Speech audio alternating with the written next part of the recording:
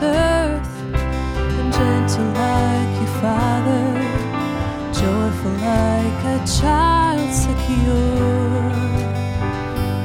Make me brave to speak your words, give faith that beckons miracles. Make me pure and wholly yours. I want to be like you. I want to be like you. And I only want to be found faithful. Lord, make us able to represent you well. I want to bring children to your table, the only place where they will know a love like this. There's nothing better than love like this. Oh, oh, oh. There's nothing better than love like this. Oh, oh, oh. Give me eyes to not offend, nor let me miss the moment. Give me eyes to read the hearts of men. Inspire hope to risk again. Take chances for your kingdom. I choose today to spend my life with them. I want to be like you. I want to be like you. And I only want to be found faithful. Lord, make us able to represent you well. I want to bring the children to your table, the only place where they will know love like this. There's nothing better than love like this. Oh, oh, oh. There's nothing better than love like this. Oh, oh, oh. As freely as I have received it, I will give you, I will give you. As freely as I have received it, I will give you, I will give you. As freely as I have received it, I will give you, I will give you. And I only want to be found faithful. Lord, make us able to represent you well. I want to bring the children to your table, the only place where they will know a love like this. Oh, and I only want to be found faithful. Lord, make us able to represent you well. I want to bring the children to your table, the only place where they will know a love like this. There's nothing better than love like this. Oh, oh, oh. There's nothing better than love like this. Oh, oh, oh. There's nothing better than love like this. Oh, oh, oh. There's nothing better than love like this. Well, good morning, everyone. Welcome to worship at Fusion this morning. We're so glad that you've joined us here in person as well as online. Welcome to you. At this time, we invite you to stand up and greet one another with the peace of Christ.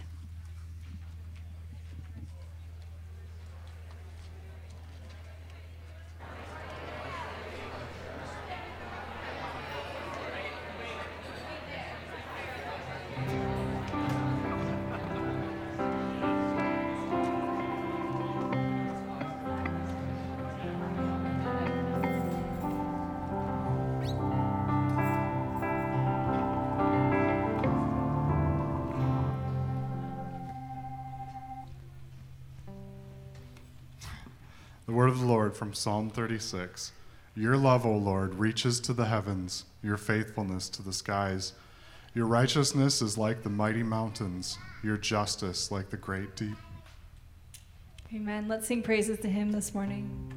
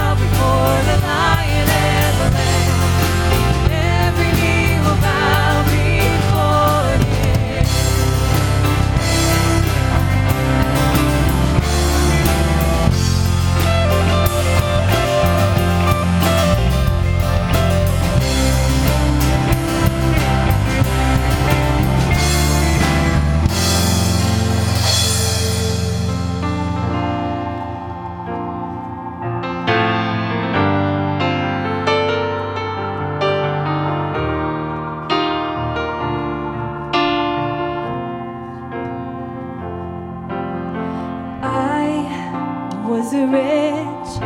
I remember who I was. I was lost. I was blind. I was running out of time. And sin separated The breach was far too wide, but from the far side of the chasm, you held me in your sight. So you made a way across the great divide, left behind heaven's throne to build it here inside. There at the cross, you paid the debt I owe, broke my chains, freed my soul. For the first time I had hope. Thank you, Jesus, for the blood applied.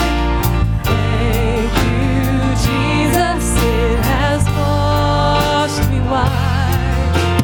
Thank you, Jesus, you have saved my life, brought me from the darkness into glorious light.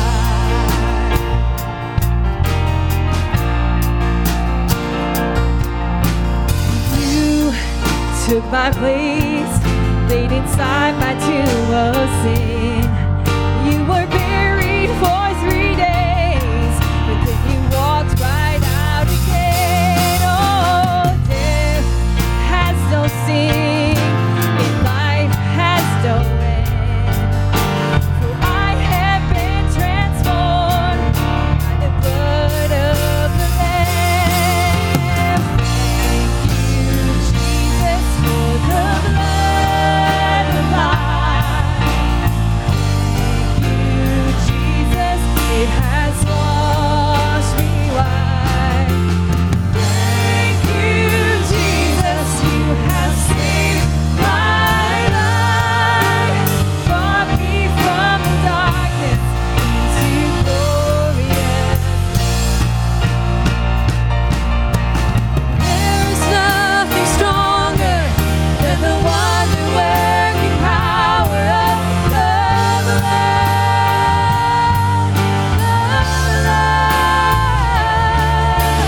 All the sons and daughters, we are ransomed by our Father through the blood.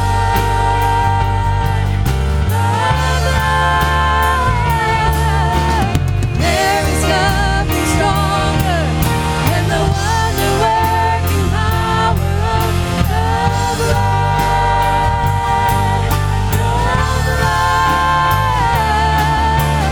All the sons and daughters, we are ransomed by our Father through the blood. Thank you, Jesus, for the blood applied. Thank you, Jesus, it has washed me white. Thank you, Jesus, you have saved my life,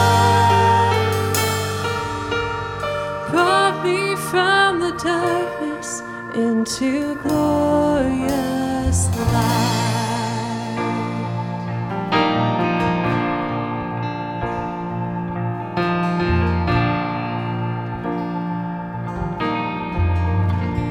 Amen. You may be seated.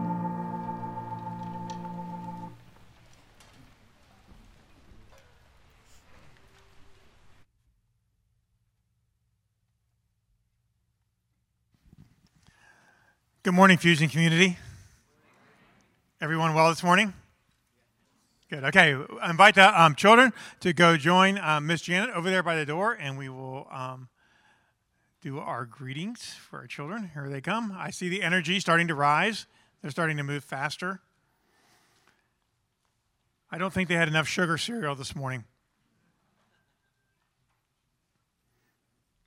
One of the joys we have every Sunday is sending our children off with a blessing. So, children, are you ready? Are you ready?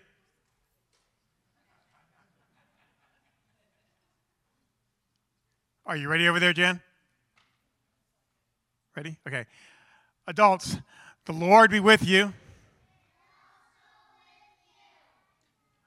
Okay, on a scale of 1 to 10, I give you all a 6 this morning.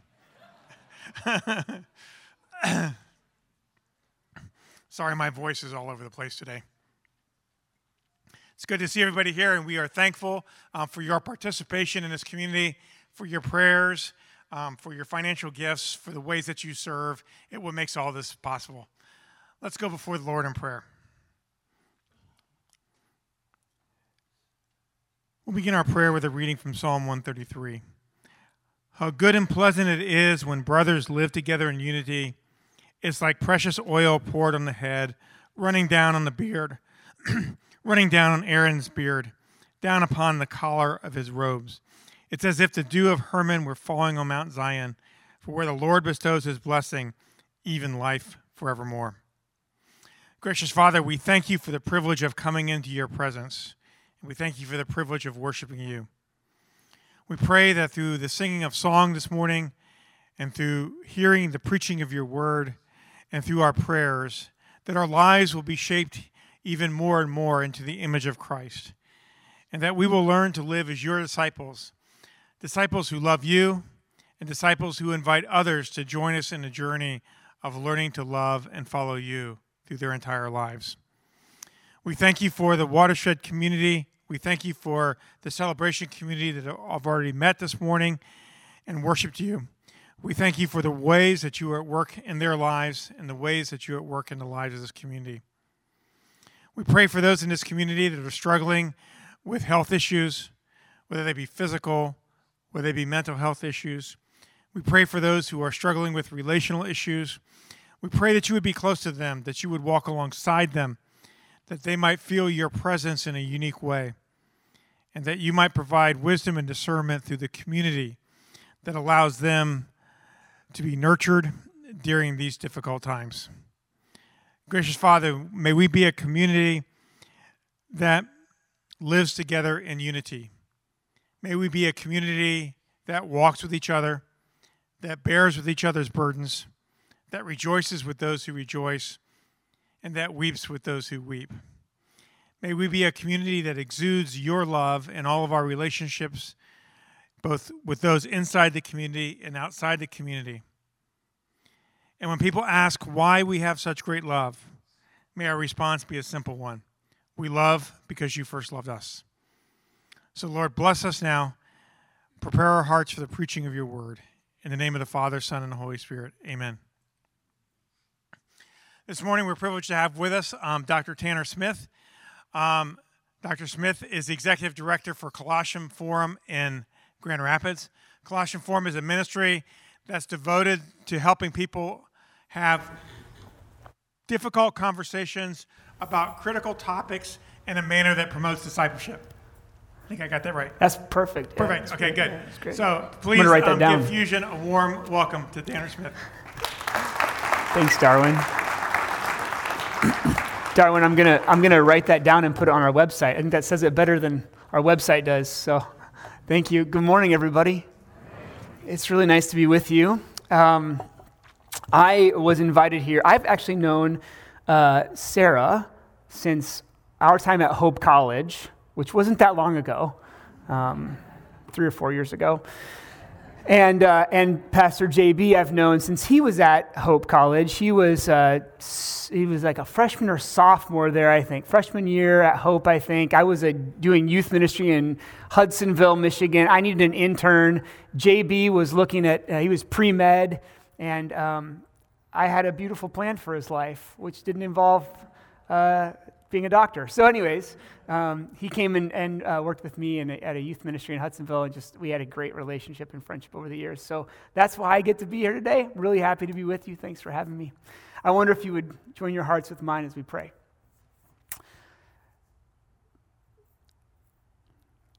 Living God, we ask that you in this moment would open up our minds and our hearts, our hands and our feet as we listen to your word. Speak to us, Holy Spirit, stir inside of us that we might become more like you, O Christ, in whose name we pray. Amen. If you're able, would you please stand for the reading of the word? Probably a very familiar passage, especially if you've been to a wedding anytime recently. Maybe you're going to hear this soon, but we're going to start right in the middle of it. 1 Corinthians chapter 13, it's the first letter of the Apostle Paul to a church in a city called Corinth. It goes like this: love is patient. Love is kind. It does not envy. It does not boast. It is not proud. It does not dishonor others. It is not self-seeking. It is not easily angered. It keeps no record of wrongs. Love does not delight in evil, but rejoices with the truth. It always protects, always trusts, always hopes, always perseveres. Love never fails. This is the word of the Lord. You may be seated. Thank you. So, my wife, Kristen, and I, we have 4 kids, and one of them is 14 years old. She's a 14-year-old fireball. I think most 14-year-olds are a fireball, but she definitely is a 14-year-old fireball. And I feel like over the years, as her independence has grown, it's created more opportunities for us to explore how to love in the midst of conflict. Because I don't know how to parent a 14-year-old young woman. I have no idea. I lost the manual, and you can't download one on the internet. I just have no idea. And usually it's because of her growing independence, which she absolutely should be doing, and my absolute soul-crushing fear of raising a 14-year-old. I don't feel like you're really with me on this. Do any of you have a 14-year-old? Okay. I can see the terror in your eyes. You didn't have to... Because oftentimes I'm trying to be helpful, but what I'm doing is being hurtful. And I never really know where the line between helping and hurting is. So a couple weeks ago, I had one of those moments where I was trying to be a good dad and trying to be helpful, but I ended up being hurtful. And it was close enough to bedtime that everybody went to bed, and I just laid there and I just tossed and turned because I knew I had screwed up. I knew I didn't do the right thing, and I just laid there waiting for morning so that I could have a conversation with her. I wasn't going to go wake her up in the middle of the night because I knew for a fact that was a very bad idea. That one I got right, but I just spun and spun. And inside of me, what that was I was experiencing was a longing. You're familiar with the idea of a longing? This heart's desire that you have, this deep need. I had a longing to be connected with her and to experience the love and connection that we share. I had a longing to tell her that I was sorry and that I would do better and that I was committed to doing better. I had a longing. Love is all about longing. It's all about desire, right? We have this longing to be connected with others. In fact, every human being you've ever met, every single human being you've ever met has a deep longing inside of them, and it is this: to be known for who they really are and to be loved. To be known and loved for who we really are. And that longing that all of us have is accompanied by a deep fear that is not possible, that it's not realistic, that if anybody actually knew us, they could no longer love us. To be loved, we must hide some part of ourselves because that part of us cannot be loved. It is unlovable. There's this voice of shame inside of each and every one of us. You inherited it. So did your ancestors. They inherited it, and they inherited it. It's a chief part of what it means to be born in sin, to be born sinful. There's this voice inside of us that says that you have to hide if you want to be accepted. And there's this longing because a part of us knows if I'm wearing a mask, only the mask can receive love. I can't actually receive love. So there's this longing to be connected with other people, and there's this fear that it's not actually possible. And every single time I mess up as a father with my 14-year-old, and I confuse the line between helpful and hurting, there's a path, right? The path diverges. I can double down, and I can tell my daughter that it's true, that she has to hide a part of herself because I have to hide a part of myself, or I can lean into increased vulnerability and trust, and I can go to her and say, I just want to be connected with you, and I'm sorry. Tell me how to be a better dad. Tell me how to be the dad that you need me to be. And we have that opportunity in every single relationship that we have. The problem is, usually in my life, I choose the first one where I want to hide more, right? So, this morning, we all have these difficult relationships. We all have relationships. Sometimes they're difficult. Sometimes we have these ruptures like I had with my daughter. And in that moment, there's an opportunity to love. Paul writes about love, but I want to get really specific about what love actually does in those moments when there's conflict, when things are difficult. At the organization I work for, the Colossian Forum, we say that conflict is an opportunity. And for some of you, conflict is an opportunity to run away, right? Or conflict is an opportunity to get really, really angry and break things.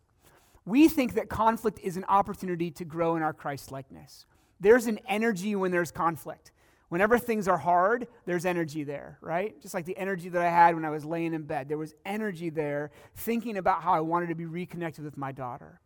And that energy can be harnessed by the Holy Spirit to transform us so that we look more like the person of Jesus Christ and in his way. Conflict is the litmus test. It's the testing ground for love. So this morning, that's what we're going to talk about. How do we love in such a way that the people in our lives know that they can be known and loved for who they really are? Healthy relationships. Let me start by saying this. In all healthy relationships, there is rupture. Every healthy relationship has moments of rupture.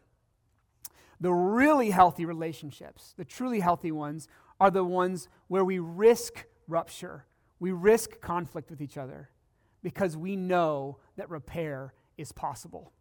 We know that the person that we are connected with will absolutely move toward us in the midst of conflict to help repair what has been broken. That's one of my parenting goals. Not that I would get every single thing right. I think I used to want that, but I'm so far behind at this point. It's never going to happen. My goal now is that my kids would know that when rupture happens, because it will, that repair is possible. Not just possible, it is guaranteed. We are going to do the repair work. That's what I want them to know because that creates the kind of safety that will help us to continue to grow together. We know that we can be known and loved. We can take that risk, even when it's not pretty. So let's talk about that. What does it mean to love in a world full of relationships where rupture happens all the time and where repair is possible? Paul talks about it like this. Love is patient. Love is kind. I love what Paul says about love here because it's very action-oriented. It's a description. Love is patient. Love is kind. He tells you what it is, but then he does something. He makes a little turn. He does something we call the via negativa, which is the thing that is not, the path that is not. So he tells you what it doesn't look like. Sometimes the best way to get a sense of what something is to understand what it is not. So Paul does that here. He says, it does not envy. It does not boast. It is not proud.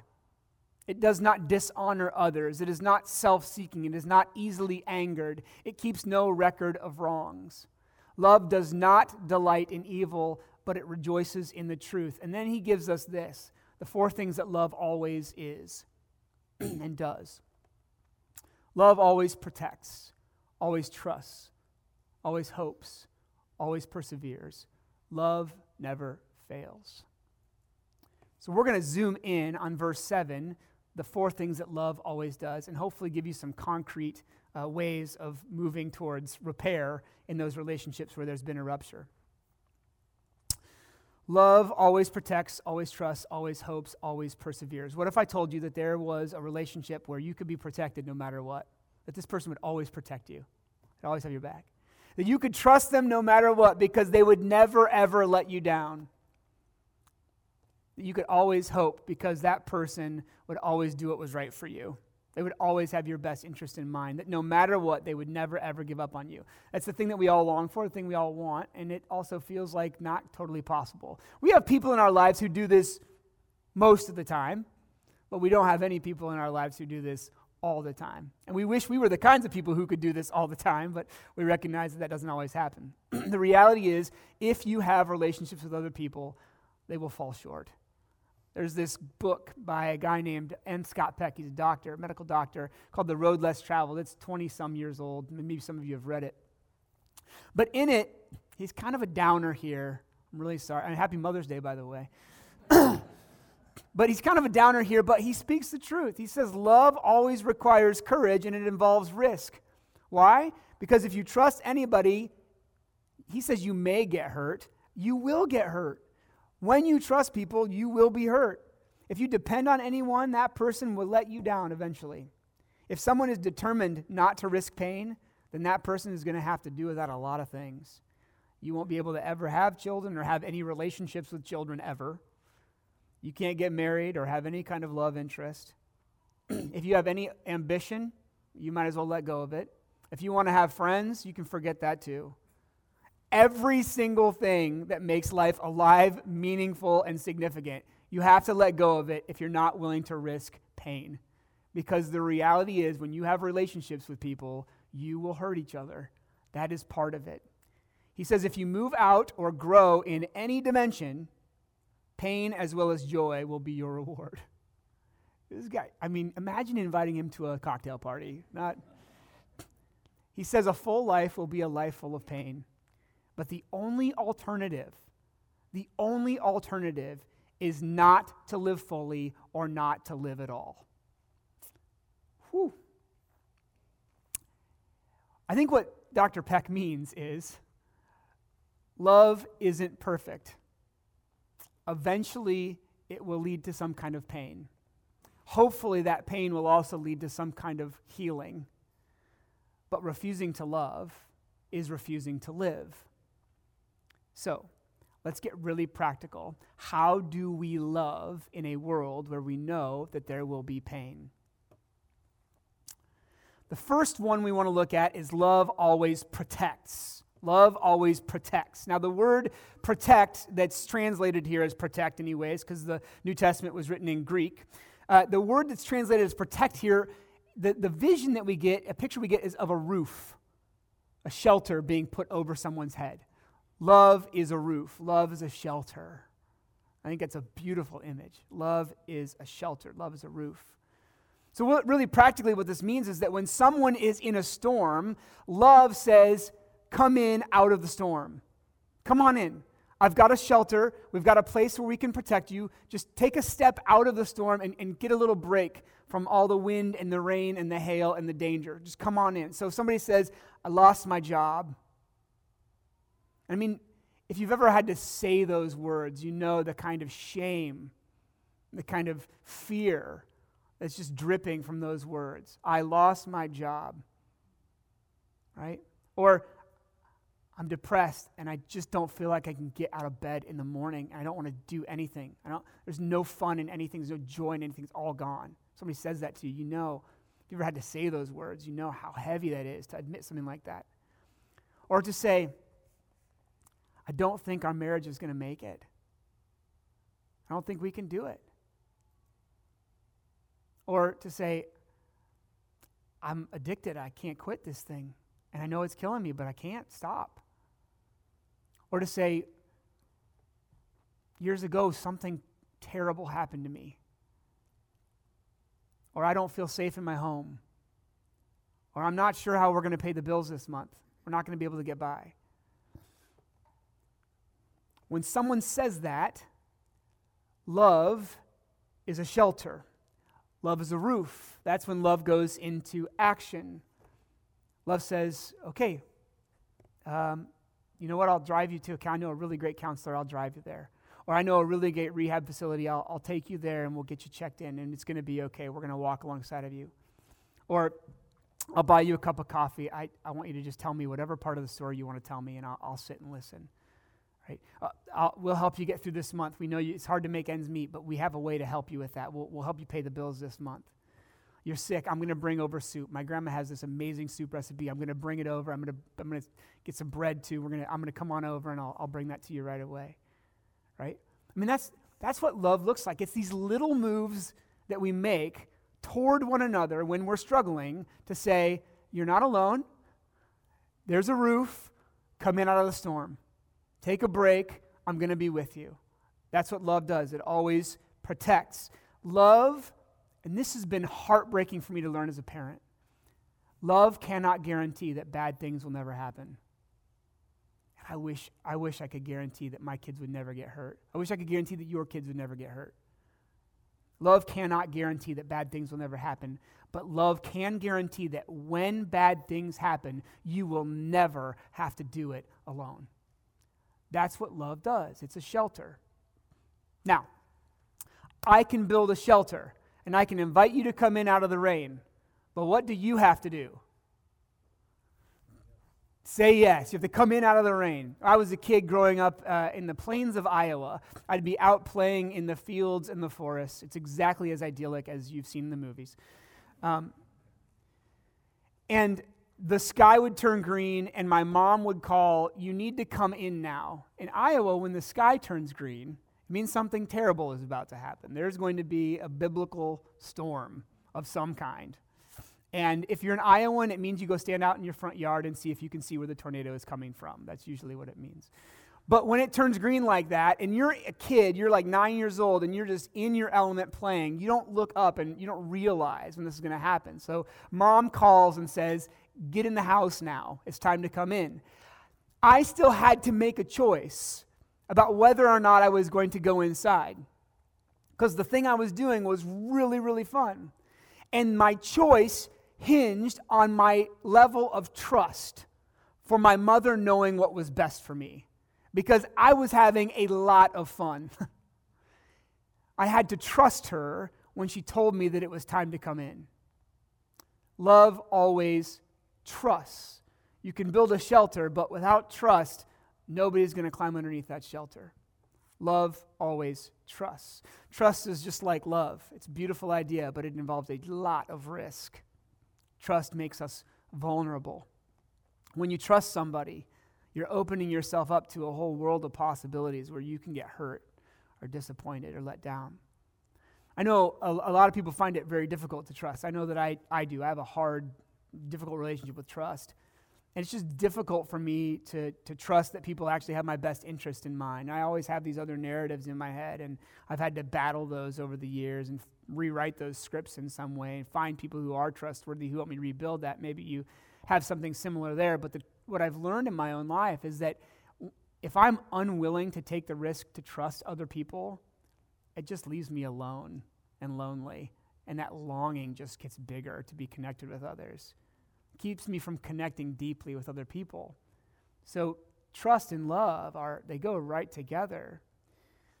So one of the keys at least to taking the risk of trusting others, to opening ourselves up is knowing ourselves to be deeply loved for who we are. Now, let me explain a little bit more. There's this author named Henry Nouwen. He wrote a book called Life of the Beloved. He's written many books. One of them is Life of the Beloved, and he's talking about trust here. He talks about it in terms of how we think about ourselves or how we understand ourselves and our identity.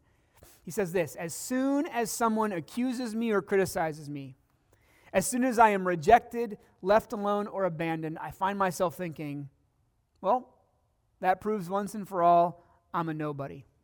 My dark side says I'm no good, I deserve to be pushed aside, forgotten, rejected, and abandoned. Self-rejection is the greatest enemy of the spiritual life because it contradicts the sacred voice that calls us the beloved of God. Being the beloved constitutes the core truth of our existence." What Nouwen is saying here is that the key to trusting others begins with trusting God. That until we hear God say, "You are the beloved, I love you," right? Until we hear him say, "Maggie, I love you. Tom, I love you. Joel, I love you. Tanner, I love you."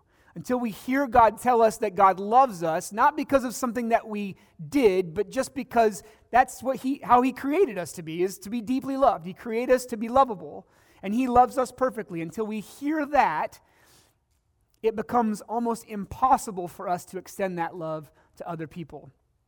1 John 4, verse 19 says it. You probably know this verse. "We love because God first loved us. You receive love, and as you receive the love of God, you find yourself to be lovable. You start to trust that you actually are lovable. And then you start to be able to take the risk with other people who cannot love you perfectly. We know we can't love each other perfectly, but we decide that it's worth it to try. And when they mess up, when they reject us, when they hurt us, when they do the wrong thing, when they let us down, we don't end the relationship. Because our identity doesn't depend on them getting it right. Our identity depends on the fact that God says that we are lovable. That God says that when we mess up, we can do the repair work. That God's willing to hang in there with us, to persevere and walk the long road with us. Trust is something that gets built over time. As there are these breaks in relationships, the repairs happen, and we learn more and more that God telling us we're lovable is actually true.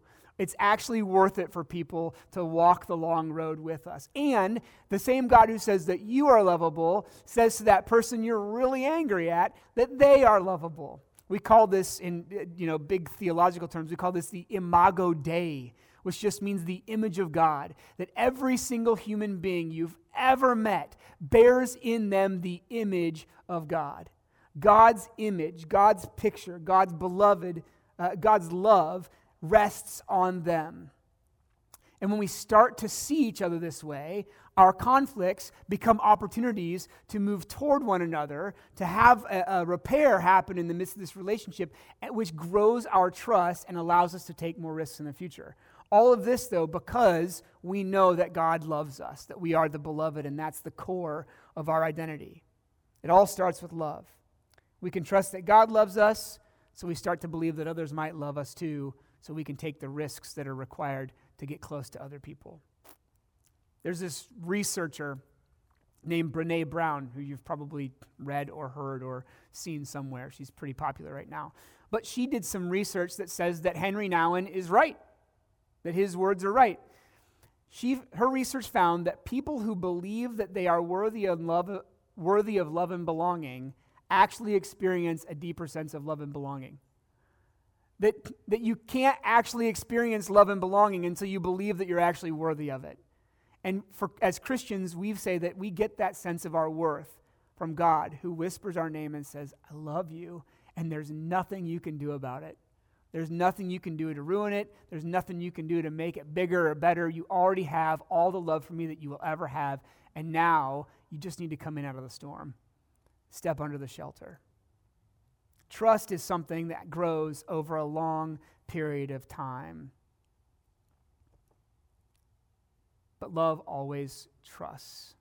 Now, when we start to grow in trust, we start to open up and receive love and give love, it produces something in us. Hope. When you start to experience love in these deep relationships and the love of God, you start to have hope that maybe this life is for something. Maybe it's going somewhere. Maybe your life is part of a bigger story.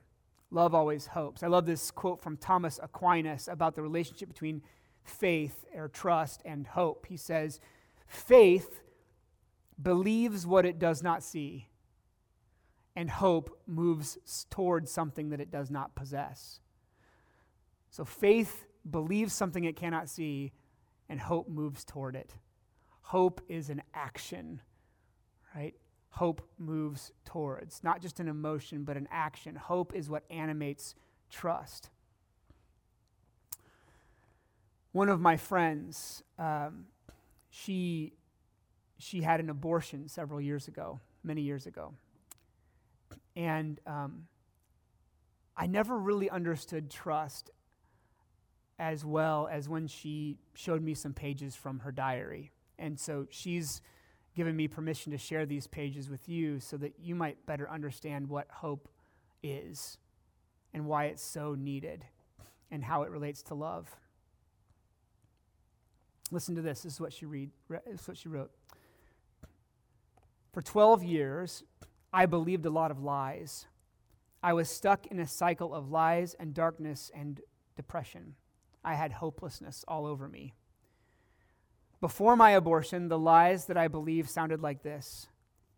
This will be over soon, and you'll never have to think about it again. This is the only way to save yourself and to make it okay. Once this is over, you can move on with your life. You don't have any other choices. Everybody's going to hate you. The accuser took away my hope and that there could be any other option. She felt like she was absolutely locked in. She had no other choices. And shame kept her there. There's nobody to trust. And then she says this, but once it was finished, once the abortion had happened, new lies began inside of me. They sounded like this. How could you do such a horrible thing? You should hate yourself. You're a monster. Don't dare tell anyone or they'll think you're a disgusting human being. You are worth nothing because you are nothing. The accuser took away my hope that there was any future unless I had an abortion, and when it was over, he took away my hope of any life after an abortion. Friends, that is what despair sounds like. That is what hopelessness sounds like. You believe you are absolutely locked in, that there is no future, that there's no possibility of love or repair, that you can never be known again, that you must absolutely hide everything that you are because who you are at your core is so wounded, so broken, so disgusting that no one would ever want anything to do with you. That's what she felt. I mean, quite stunningly, oftentimes the only people who are able to bring hope into those places of despair are people who have walked those valleys of despair themselves. Like, I could not have gone to my friend in that moment and given her any hope because I didn't know the depth of the despair that she was in. It had to be a person who understood the valley that she was in that would go to her and help her. We call these people wounded healers. Henry Nouwen writes this, nobody escapes this life without being wounded. We are all wounded people, whether physically, emotionally, mentally, or spiritually. The main question is not how can we hide our wounds so we don't have to be embarrassed, but how can we put our woundedness into the service of others? When our wounds cease to be a source of shame and become a source of healing, we have become wounded healers. We all have wounds. We all have valleys of despair that we've walked through. This is part of life. And as our wounds begin to heal, as we grow in trust of God's love for us and that we can be loved by others, as our wounds begin to heal, God begins to use those wounds to work the healing of others.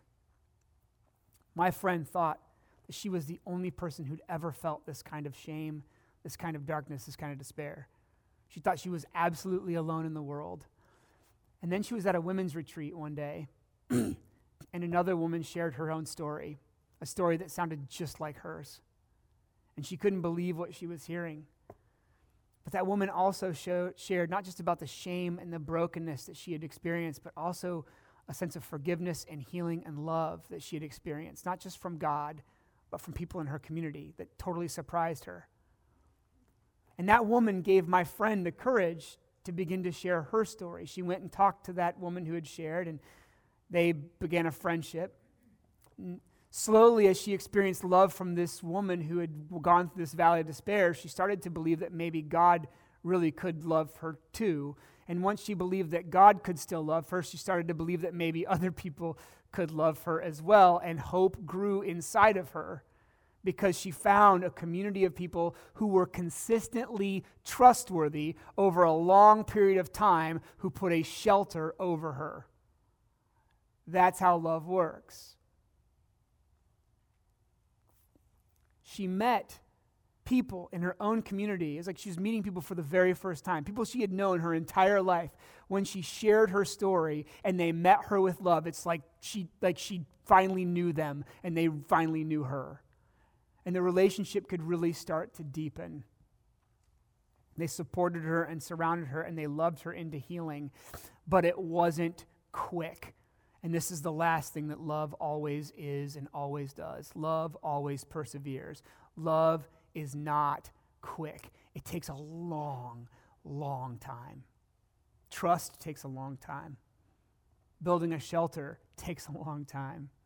Hope takes a long time.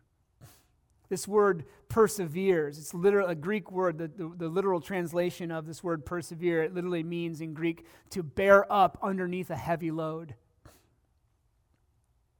Love doesn't walk away when the load gets heavy. When things are difficult, that's when love really shines, because love flexes its muscles and starts to bear up underneath the heavy load. Love always perseveres, especially when someone shares their wound, when someone takes a risk of being known. When things get hard, that's when love really shines. A group of people, they persevered with my friend when things got really heavy. And they helped her carry that load. And their perseverance, their love, helped her to believe that God still loved her too. And she started to believe that her life had purpose and meaning. And that gave her the courage to start sharing her story with other people and to begin to reach out to women who had been walking through that same valley. And now her life is dedicated to walking alongside women who are in such a dark place they can't imagine that there's a way out. But she begins to tell them that they can be loved. And they can have hope again. Love perseveres. Love always protects, always trusts, always hopes, always perseveres. So here's an invitation this morning. I wonder if, as we've been talking about people that you love, people that you long for, and also people with whom there's difficulty and hurt and harm, and if they're in the room, don't look at them right now. But I wonder if somebody's come to mind for you. I know that I have a couple people in my life where they always come to mind when I talk about this sort of thing. People who maybe it's difficult, or maybe it's a person who just knows, who maybe it's someone who needs to know that they can be known and loved. Maybe there's a person in your life, and they're the kind of person you think, and they just really need to know that I'm going to be with them, and I do want to have their best in mind, and I'm going to love them. I'm here for the long haul. Maybe there's a person who doubts that, and you just need to step up and have a conversation and let them know, hey, I'm with you. I'm really with you. Or maybe it's somebody where there's been a rupture, a burst of some kind, and you need to do some repair work with them. Or maybe somebody just needs you to show up and be trustworthy for a long period of time, you know? And you can think of a person who needs that. Or maybe it's somebody who needs you to be a shelter, provide a shelter from a particular storm that they're in. Or maybe there's someone who's been a wounded healer in your life, someone who has shared their own wounds, and it has aided in your healing. And now you have hope because of them, and you've never told them. Maybe you need to go and tell them. I wonder if this week you might start to pray for that person by name. And if it seems right to you and to the Holy Spirit, maybe you reach out and you connect with them. Maybe you make a move toward them, and you start to actually do some of these things that love does in the midst of conflict. Conflict is an opportunity to grow in our Christ-likeness, to grow in love. Let's pray.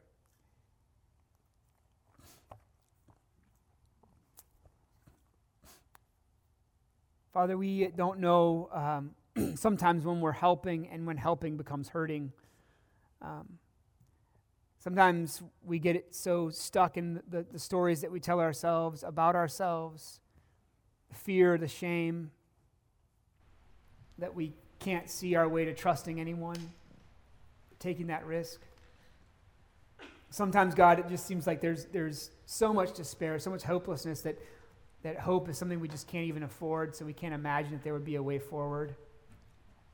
We stand at the place of impossibility, and we wait for you. God, sometimes we just wonder if we'll be able to bear up under the heavy load. We wish somebody would come alongside of us and grab a corner, help us carry this thing. Or maybe we see somebody in our lives who's carrying something heavy. We just don't know how to help. God, please give us the courage, the practical wisdom to live love in this world. A love that always protects, that grows in trust, that perseveres, that produces hope in this world that's so desperate for it. Help us to be the kinds of people that you need us to be in the difficult places we find ourselves. In the name of love we pray, Jesus. Amen. Amen. We invite you to stand and sing with us.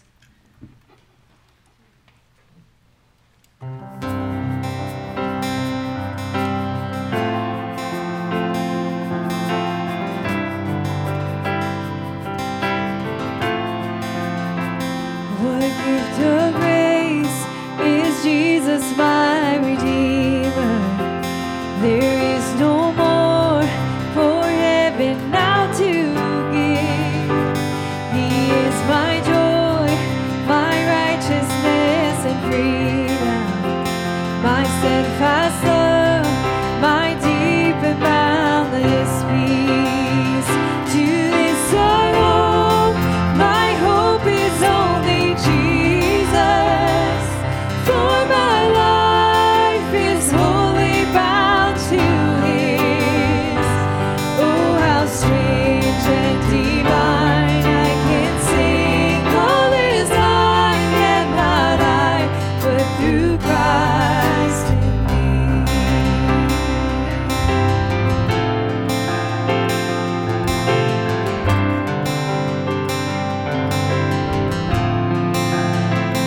The night is dark, but I am not forsaken. For by my side, the Savior, He will stay. I labor on in weakness and rejoicing. For in my need, His power is displayed.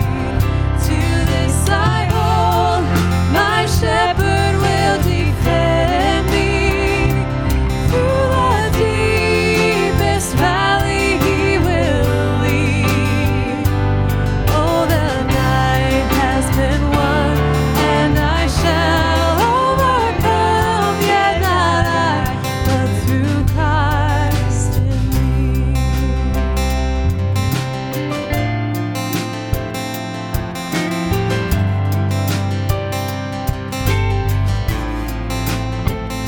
The fate I dread, I know I am forgiven.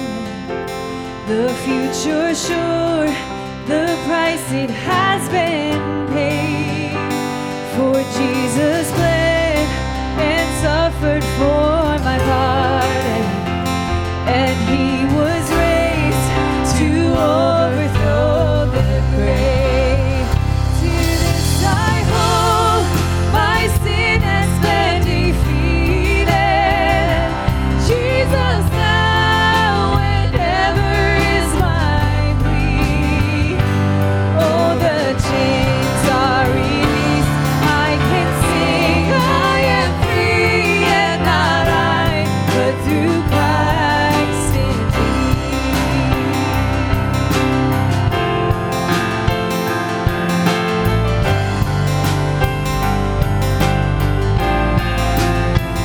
With every breath, I long to follow Jesus, for He has said that He will bring me home. And day by day, I know He will renew, until I stand with joy before the throne. To this I hold, my hope is only Jesus. All the glory evermore to Him. When the race is complete, still my lips shall repeat, and not I, but through Christ. When the race is complete, still my lips shall repeat, and not I, but through Christ in me. Yet not I, but through Christ in me. Now go with these words. The Lord bless you and keep you. The Lord make His face shine upon you and be gracious to you. The Lord turn His face toward you and give you peace, now and forever. Amen. Go in peace.